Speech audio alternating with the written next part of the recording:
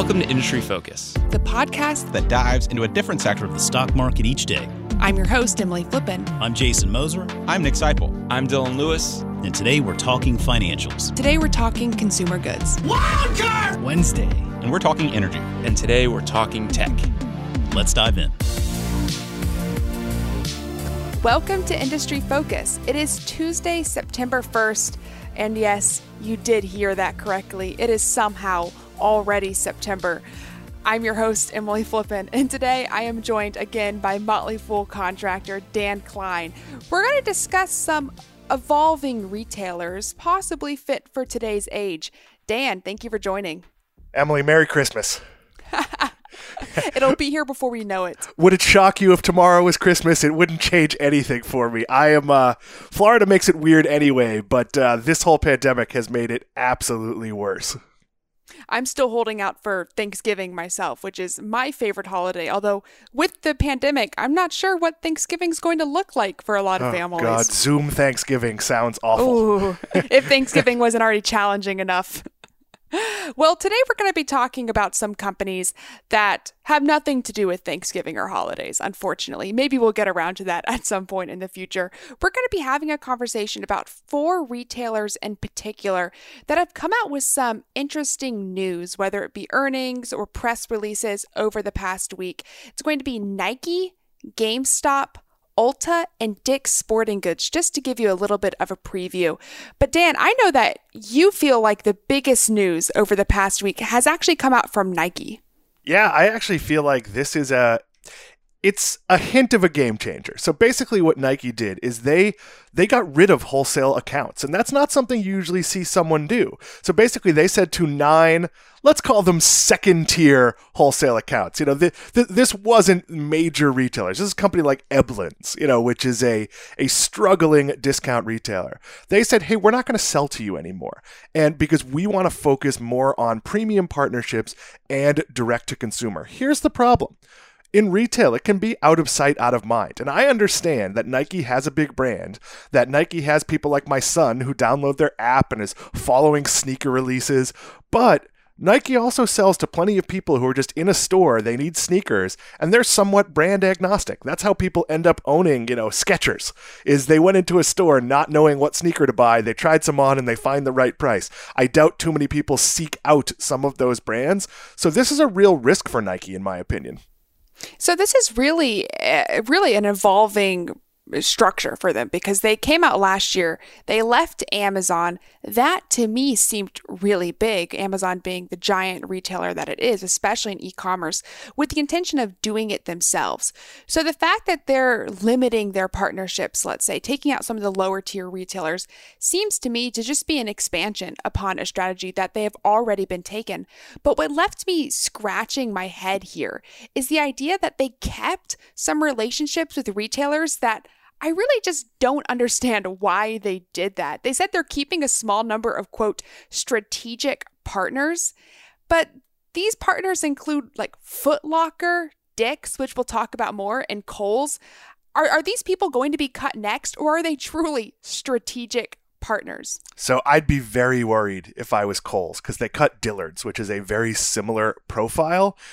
But here's the problem. Kohl's generally doesn't sell top tier Nikes. They sell, your $80 Nike that's now $60. They sell the failed $200 Nike for $120, but it's one that really didn't do well, and Nike can't just get rid of them through their own discount stores or outlets. This is really a case of, if I was Foot Locker, I'd be planning on what's next. And here's the problem. Foot Locker without Nike, is that still a store? I'm not so sure it is. I can't imagine how reliant upon some of these smaller retailers. And I realize that Foot Locker is larger, but there are a handful of smaller places similar to Foot Lockers that heavily depend upon A, foot traffic, but B, brands like Nike staying in their stores. So what happens to Nike's retail footprint after this? Do they move entirely online? Do they keep building out their own branded stores? As you alluded to at the beginning, I would have to imagine a fair number of their purchases are people just walking into a store and buying Nike. So I'm not sure I agree with this approach by Nike because a lot of sneakers sell to kids. Kids need to try sneakers on. Unless Nike's goal is to force Foot Locker out and then go into every mall in the country, if you're a parent and you're shopping in Kohl's and Reebok is there and New Balance is there and Nike isn't, you're just going to buy like your 6-year-old, whatever's there. Like it doesn't, my kid, I make him try on sneakers. Even if he's going to buy them online, I make him try on that same model. Maybe they don't have the color he wants because his feet change sizes. Shoes, I'm an adult. On some things, I'm a 10. On some things, I'm an 11. Nikes run narrow, so I tend to have to buy a full size bigger. I'm not entirely sure where Nike is going with, even if this isn't alienating Dick's and Foot Locker, and maybe they very quietly reached out and signed, some sort of extended agreement with them. But if I'm Dick's, I'm not putting any effort into displaying Nikes unless I get that assurance. Like, this to me is, I get why you want your top tier releases to be on your own platform because that has a special audience. But Emily, do you put a lot of thought into what sneaker brand you're wearing as an adult who I'm assuming is not a sneakerhead? I am not a sneakerhead, unfortunately. I give it absolutely no thought personally, but I am part of the group of people that prefers to try shoes on. And I don't normally care that much, right? If I purchase something, I'm fine buying clothes online, but shoes to me are a relatively rare purchase. And if I'm buying something like running shoes or everyday shoes, I want to ensure that they're comfortable and I want to make that purchase once. I value the try-on experience, although I recognize that's not the case for everybody.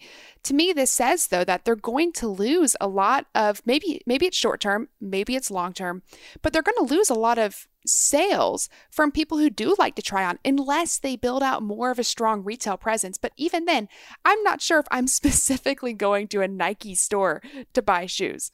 Who doesn't like to try on shoes? It's a risk to buy shoes without trying them on. My wife has been buying sandals and sending them back once a week during the pandemic because she found ones that fit, but she doesn't like how they look. So she's trying to find other ones.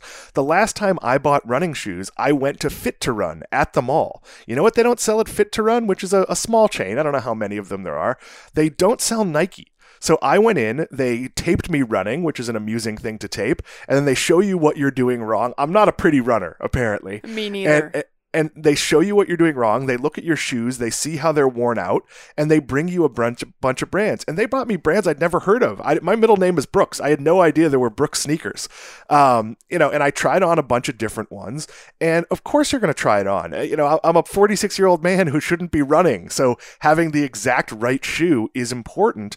And I really think, I do think Nike will build out its retail presence, but if I'm Nike, I'm not so sure I want to be in malls. I don't really know that answer. Would I go into A-tier malls? Yes.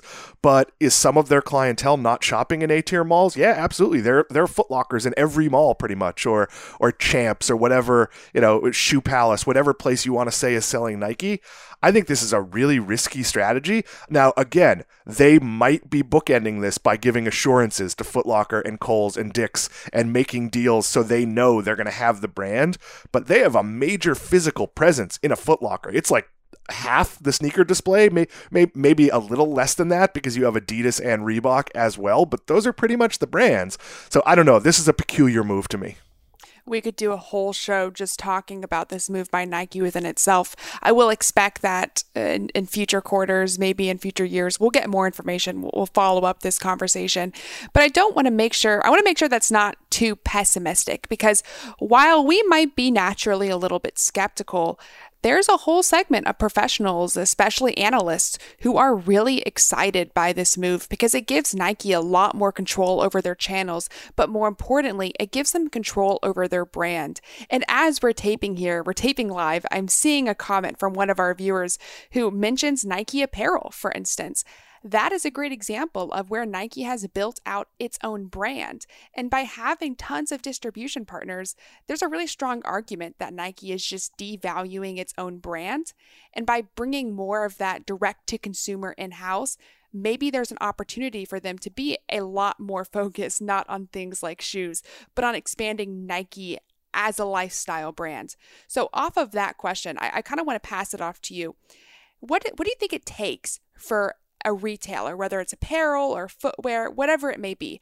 What do you think it takes for a consumer goods retailer to be successful in a direct-to-consumer approach? Yeah, it's obviously connection to the brand, and Nike has that with sneakerheads.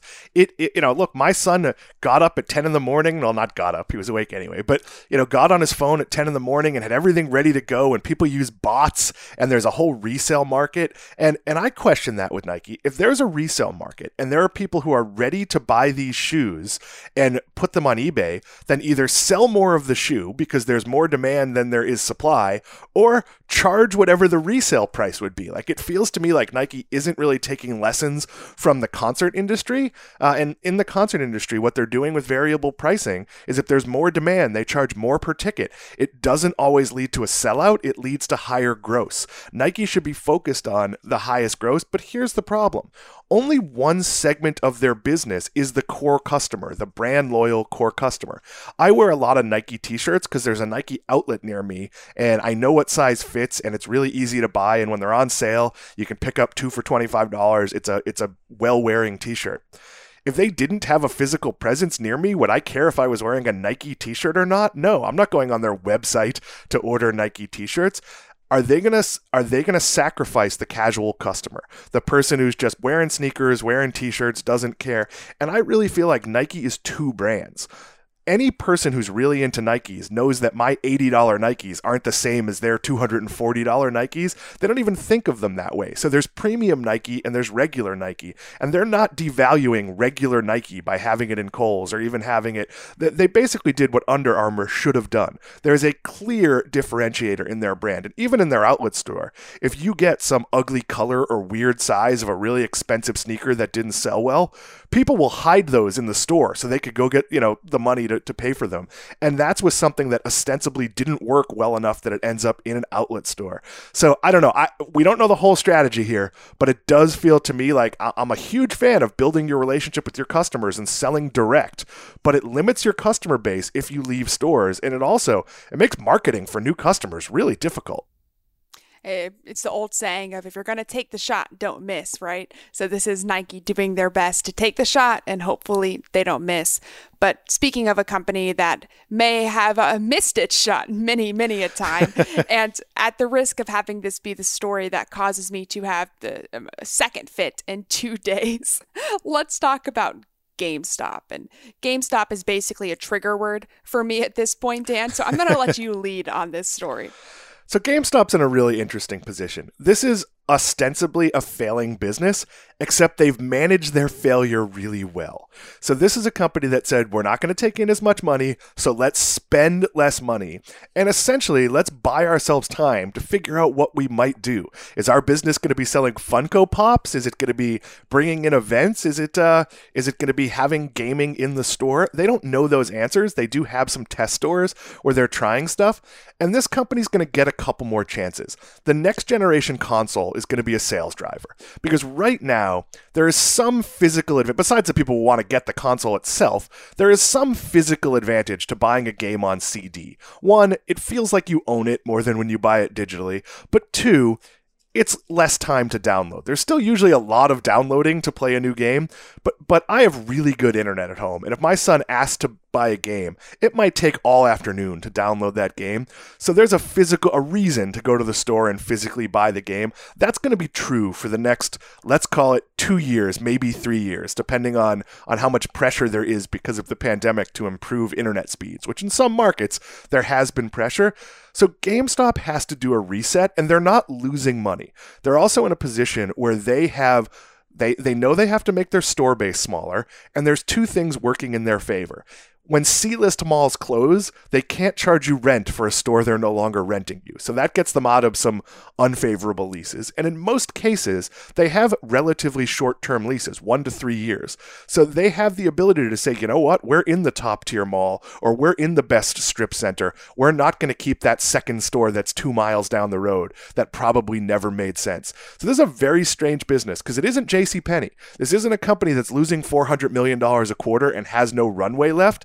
They actually have runway. The question is, what exactly are they going to sell? Like, what is their business? Should they bring in books? Like, I don't know what the company looks like. And I would look to Books A Million as an example of what they could be. And maybe they become a little bit of everything with games as, the pop culture peg, but not necessarily the driver. I would not be envious of any of the leadership of this company of being in a position to decide what's next, but at least they have time and money to try. So we're going to open Pandora's box here with me because I have strong opinions about GameStop. But the reason why we're having this conversation today is because yesterday we found out that the founder of Chewy, which is the largest e-commerce pet store here in the United States, who left the company before it IPO'd, is now running his own fund, his own venture fund. His name's Ryan Cohen. That fund took a 9% stake in GameStop on Monday. So there is a new, presumably active investor coming in, investing into GameStop, and it's causing a lot of confusion, I think, from the market, because there's two ways to read this story. One is this is a clear business that, to your point, Dan, generates cash, has short-term leases, is probably overly sold short, that this fund could make a quick turnaround on, right? A quick pop, earn a few $1,000,000, and then be on their way. But there's the other side of this that says, look, this founder of Chewy, which has become a huge success story against a larger e-commerce retailer like Amazon, the founder of this company, who has been waiting to invest, right? Waiting to do something post-Chewy, now buys an almost 10% stake in GameStop. To me, and this is just my opinion, that reads turnaround story. And not everybody agrees with that or agrees that it's a good idea for Cohen and his fund to get involved in GameStop. But if there was somebody who is well positioned to take his experience and apply it to a company like GameStop, it's probably Cohen. And I just such an interesting conundrum in my mind, because this is a company that, to your point, has been horribly mismanaged. I mean, for decades. This trend, right? The trend towards digital downloads of games. That's not a surprise. That didn't surprise anyone. But GameStop just had a constant revolving door of managers who came in, got their payday, never attempted to change anything, and then left. Is this the opportunity that GameStop was waiting for? So here's what I'm thinking. Ryan Cohen has an idea. Because look, I have a background in retail, and if I was all of a sudden the CEO of GameStop, I would just make massive changes. You know what most malls don't have anymore? Toy stores. I would figure out how to pivot into some version of a game store that's also a toy store, that's a lot of fun to be, that's really interactive. I don't know what that would look like, but it'd be a massive pivot. I don't know what Ryan Cohen's idea is, but I think there must be one. You don't invest 10%, buy 10% of a company if you don't want to have a voice. That said, his brilliant idea was, hey, let's try pets.com again. Like, I don't, and it worked because the pandemic helped get them business. They were a finely executed company. If you use Chewy, it worked. Why did they get a whole bunch of new customers? Because Amazon was out of stuff during the pandemic. I couldn't get my kitty litter during the pandemic, and then amusingly ended up with 11 bags of it that are filling up my house because my wife and I both scrambled to buy it other places. I don't know that Chewy was going to be a successful company had the pandemic not happened. They were losing money. So it's important to know that their growth was accelerated and, again, really well executed. But it's not a brilliant idea. But GameStop might not need a brilliant idea. Maybe GameStop could be the new KB toy store in a day where we don't have Toys R Us, and that might make sense. I don't know, but I'm curious to hear what he has to say. And Emily is eager to talk. I could see her here. Why are you doing this to me, Dan? You know I'm a shareholder of Chewy. I'm a huge fan of Chewy. I am not going to derail this conversation any more than I already have, other than to let listeners know I strongly disagree with the statement that Chewy would have not been a successful retailer if it hadn't been for the pandemic. But it is a discussion probably made for another day. Hey, maybe that's a deeper dive that we tape on Industry Focus one day. I feel like I could see an argument that it's tech, but I think it's mostly consumer goods. I'd be curious to see exactly where they were pre-pandemic and what their cash situation was, because it wasn't like they weren't growing. And I'll point out that for a lot of digital companies, this has been an accelerant. Chewy is one of the few that I believe, and I'll leave it at that they will keep those customers. I've been ordering from Omaha Steaks. I'm not going to be doing that when it's like easier to go to the grocery store. But that said, a conversation for another day and perhaps next week. So. Perhaps next week. So now that we've already taken up maybe 20 minutes or so here, let's move on to the really third story of today, and also a company that I'm a shareholder in. That's Ulta Beauty. They came out with earnings last week, and I can't say the numbers looked pretty, but they are definitely better than I was expecting. Oh, the numbers were stellar. I believe you sent me just like the word wow or something like that, and you knew I was on air, so you didn't send me all the info. But look, this is a company that on the fly changed its business to a digital model, and their stores are reopened, but they can't do makeup testing, and they can't do a lot of the things that they would normally do. But they basically said, okay, it's a pandemic, people can't try stuff on. Can we build a tool so people can? And I was very skeptical of that. This does not feel to me like a tool that would work well, but apparently it does. And look, they made money. And if you can make money, their comp sales were down 26.7%. But if you can make money as what I would call a brick and mortar retail pure play that happened to sell some online, because again, once you figure out what color lipstick you buy, there's no reason you couldn't order some online. But this was an in-person driven business. I am very impressed with management here. And this basically says when we get to some semblance of reality, when you can go back to having business as usual, how much better is their digital business going to be? And that's money that's going to be taken away from, say, CVS or Target, meaning, oh my God, I'm almost out of my makeup. I can't get to Ulta. Do I just buy some when I'm in Target anyway? Or do I replenish online because I already have an account, I set it up? This is a company that, their digital acceleration, which I didn't expect to work all that well, was, it was jump-started by the pandemic, and there's no reason to think that won't keep customers more loyal. And look, this might cost them some foot traffic, but who cares? They can adjust store counts. They can do other things with space. They can use those stores to fulfill digital orders. Because the main goal of their store should be getting you a makeover and showing you what the right products are, and then setting you up so you can get them however you like, in person or digital. And they've done that smashingly well. Yeah, you kind of nailed the thesis right there. Right now, the majority of their sales do come from people walking into their stores. But once people make that switch to purchasing online, not dissimilar to the way that a Chewy's customer would purchase online, once they make that switch, then it tends to be a relatively recurring purchase. Once you know what makeup works for you and that you use a certain amount of it on a daily, weekly, monthly basis, you can make a prediction about if and when you're going to need more. And that opportunity still is ahead of a company like Ulta Beauty. What I thought was really interesting is that management actually had a fair number of interesting stats, let's say, in the most recent earnings call. They mentioned that around 21% of their guests right now are what they call omni-channel members. That doubled its penetration rate year over year. Omni-channel just means that they're either purchasing online or doing store pickup.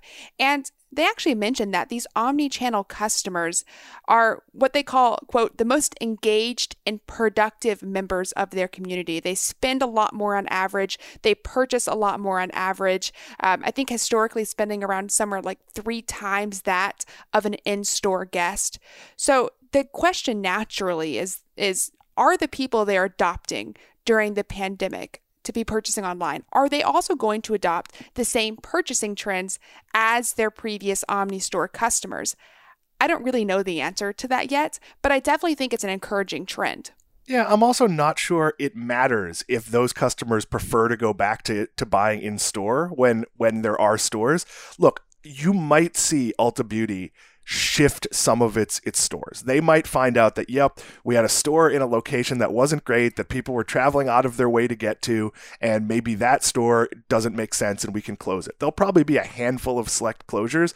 But that said, I do think there's some joy to shopping for these products, especially with they're focusing more on wellness and skincare and other things that we've all thought about a lot because we're rubbing hand sanitizer on 6 billion times a day and drying out our hands. So they're going to learn some lessons. And I don't think anybody knows exactly what the post-pandemic world looks like. And by that, I mean, there might be just some things where like maybe Emily doesn't like buying makeup in a store and it was a hassle, but she still wears a little makeup. So she just like places her Ulta order. Or maybe you enjoy getting a makeover every now and then and learning new things. I don't think it matters. I think they've locked in loyalty for their customers, and that's really important. Once you've signed up on somebody's website, that removes a major barrier. I can't talk about this enough.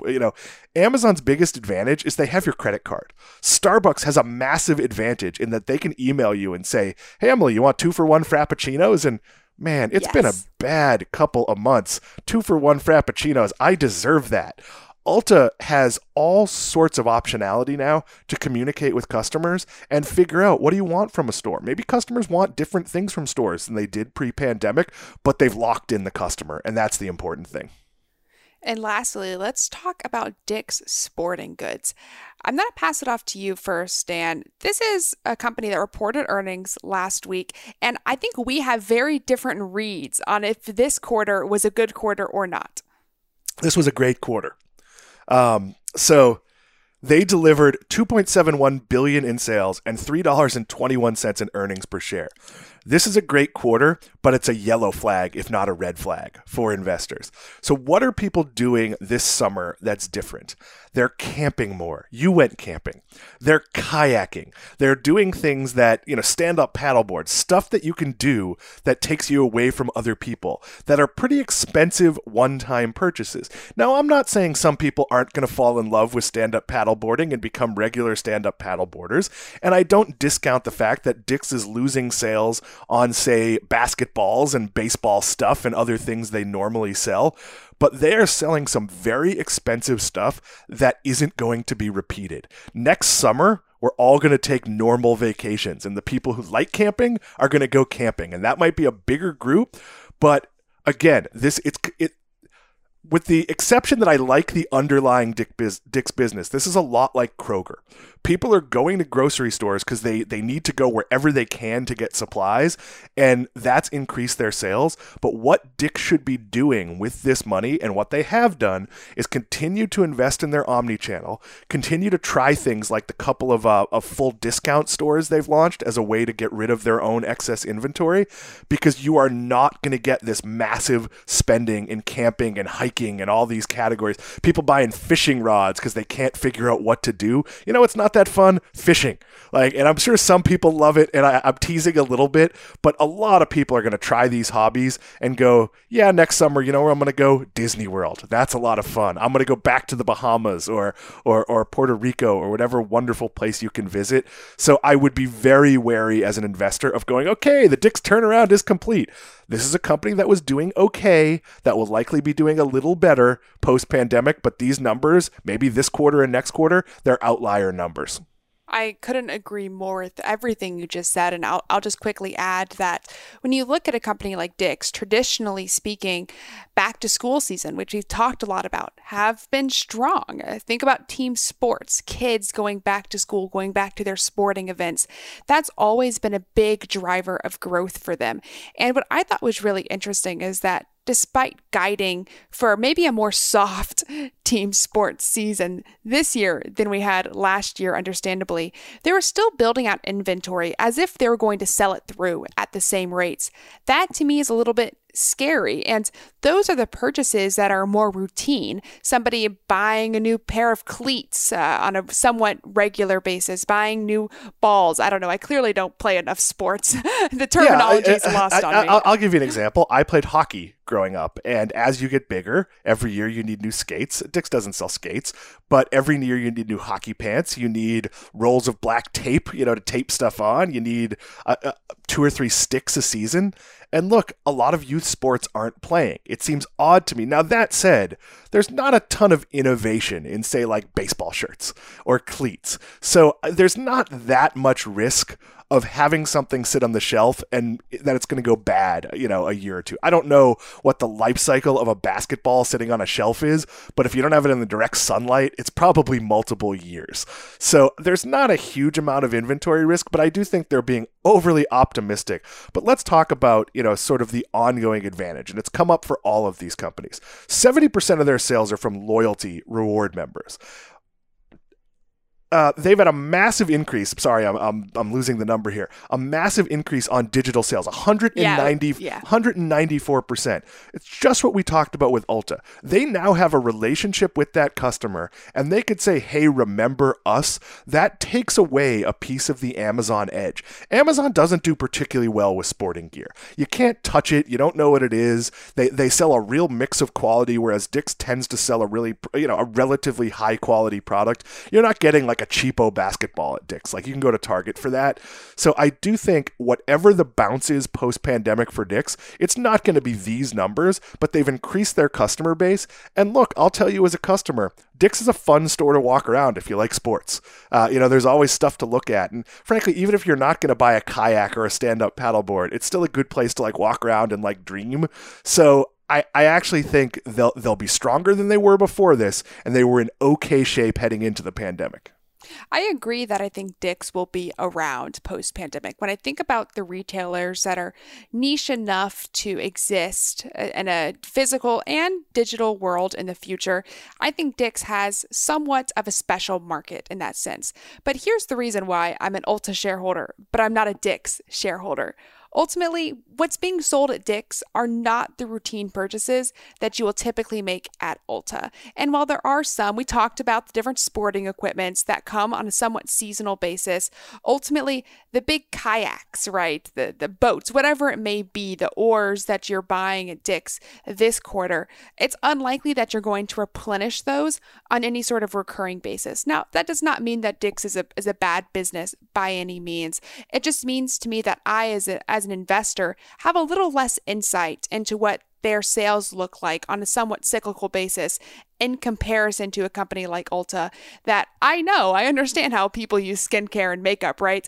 That's a routine purchase. So in my opinion, these are both companies that are doing well to exist in a physical location. They're controlling their niche in a sense, but at the same time, Ulta to me is just still better positioned just from the products that they sell.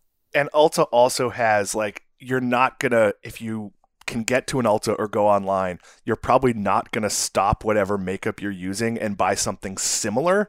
Whereas as a parent, if I'm at the mall and my son needs new running sneakers and he's not super partial to something only sold at Dick's, well, he might buy the same brand, the same sneaker at Nike, at Foot Locker, and it might cost 5% more, but I'm already at the mall. So they run the risk of just sort of sales opportunity, and having more digital contact with customers will help. They are also heavily into apparel, and apparel is very risky in terms of trends and what people like and what they're willing to spend. I worry about how much Target is competing on the low end with some of the Under Armour style shirts that they sell that might lead you to not buy more expensive stuff at Dick's. I like the Dick's business, but you're right. It has a lot more risk than Ulta does. I did this last week and I sprung it on you then, and I'm going to spring it on you again, mostly because Matt Greer Slack messaged me afterwards and thanked me for the shout outs. But I want to give you Matt Greer's desert island question. If you had to invest in one of these companies, if you're stuck on a desert island, had to buy one, which one are you buying? Nike, GameStop, Ulta, or Dick's? So Matt got mad at me for teasing about the construct, so I won't here. Mock mad, but mad. That said, I'm going to buy Ulta. I actually think it's a business that if they can do well in a pandemic where nobody cares that much what they look like. Like, I think right now we're putting less effort into appearance than maybe we normally would.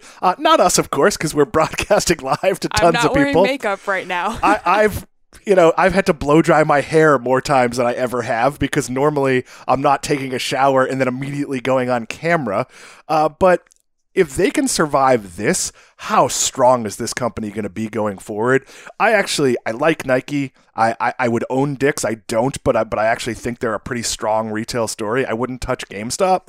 But that said, the clear strength here is Ulta Beauty. And maybe I should have thrown another company in there. Let's pretend I threw Chewy in there. Is it Ulta or is it Chewy? Oh, it's Ulta. And that said, I do like Chewy. And I think you would probably look at the Chewy growth and say, okay, they would get to where they are now 3 years from now.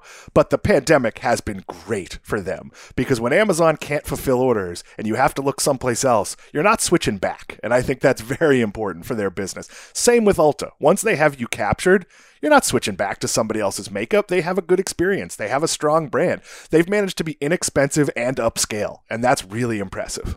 Well, we should definitely circle back around, tape an episode sometime, maybe after Chewy reports earnings next. I think that will be an interesting conversation. But until then, Dan, as always, thank you so much for joining. Thank you for having me.